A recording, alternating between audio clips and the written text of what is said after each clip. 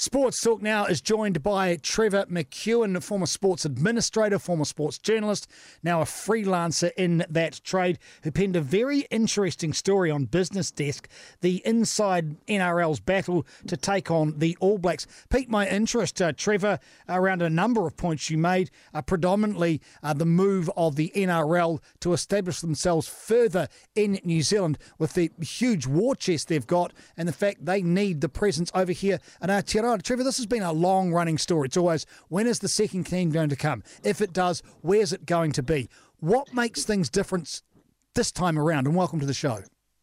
Thank you. Evening to you, Darcy, and to your listeners. You're right. Look, there's been a fascination with this subject for a long time, the league versus rugby war. A lot of false dawns, a lot of false battles, but there is a big difference this time around, I think, for a number of reasons. And the key, and it really starts with the fact that, and you just alluded to it, Darcy, is that the NRL are cashed up, and they've got New Zealand rugby in those cashed up crosshairs. The reason they cashed up is that they've just pulled together some extraordinary broadcasting contracts in the last year or so. They've renewed with Fox Sports in Australia around their pay TV platform. They're just about to close a $1 billion deal, not millions, $1 billion deal with Channel 9 for free-to-air product.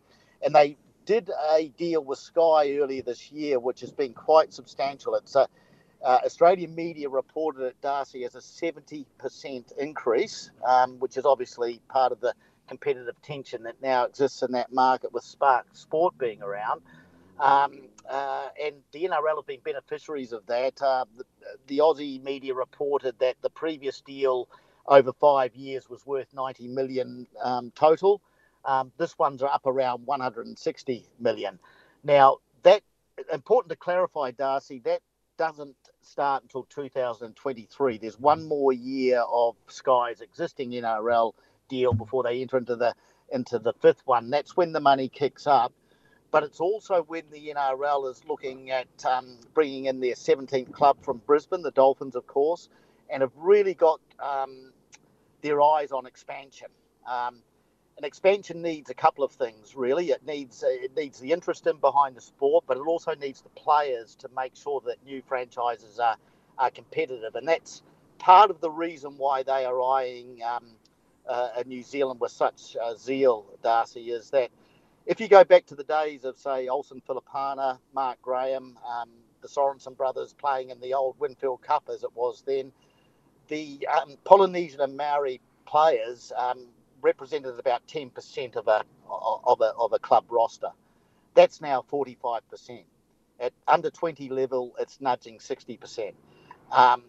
This is a game that we've clearly seen the Polynesians and Maori and Pakeha, of course, as well, really take to, and there's stars, Tongan and New Zealand stars at every franchise.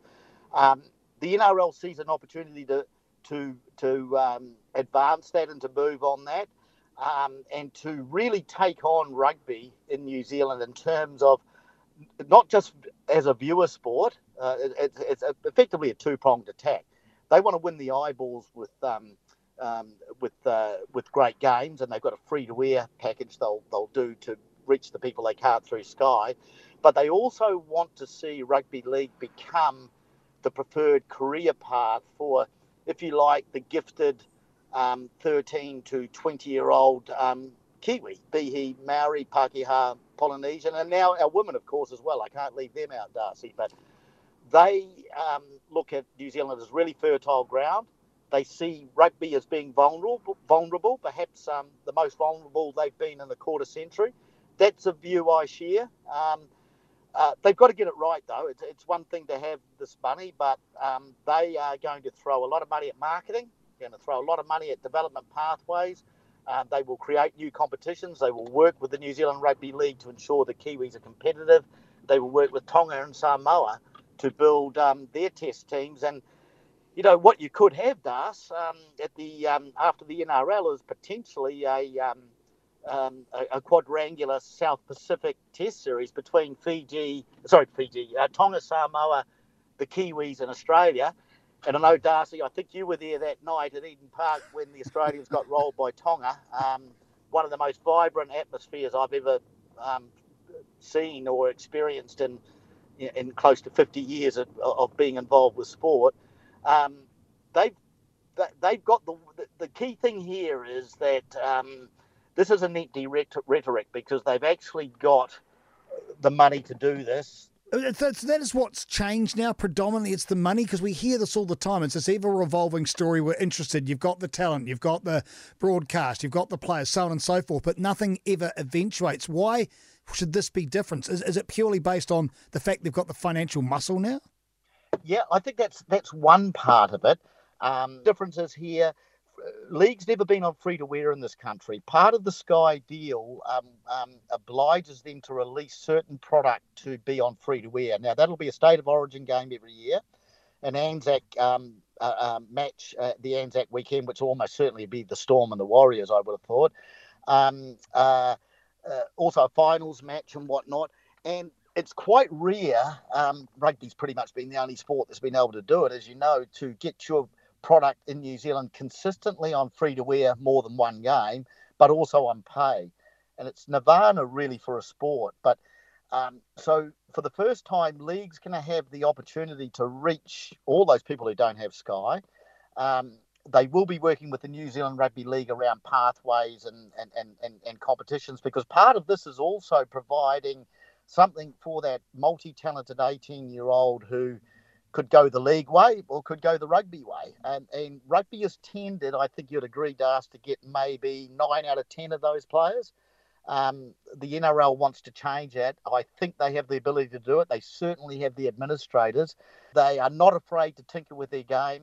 Like I said, they're a speedboat compared to World Rugby. And that's the problem I feel for New Zealand Rugby, because I know what they're trying to achieve, but it's going to be pretty hard. And I think the other problem, Darcy, is I think Super Rugby's days as the premier club/franchise competition in World Rugby, ahead of the French competition, the Japanese competition, the English, the Pro 14, all those days are gone. And sadly, I don't think they're going to retain it. I welcome seeing the two new teams, particularly Moana Pacifica, but I think that comp is going to be probably, be lucky if it's the third best comp in the world. Is there the support here financially as backing for a club, though, if it was to be based in Wellington?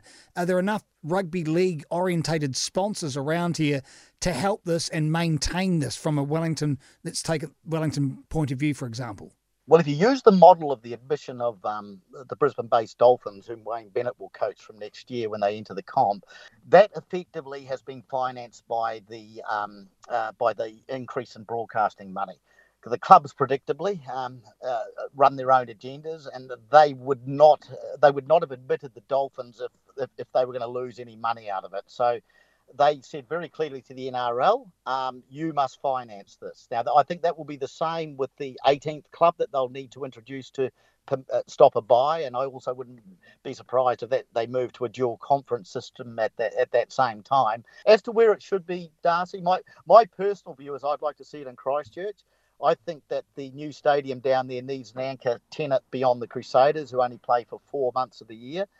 I think, and Christchurch, South Island, if you look at the West Coast, great pedigree of rugby league players, great nurseries down there. I think it's Aranui High down there that has produced a host of top league players.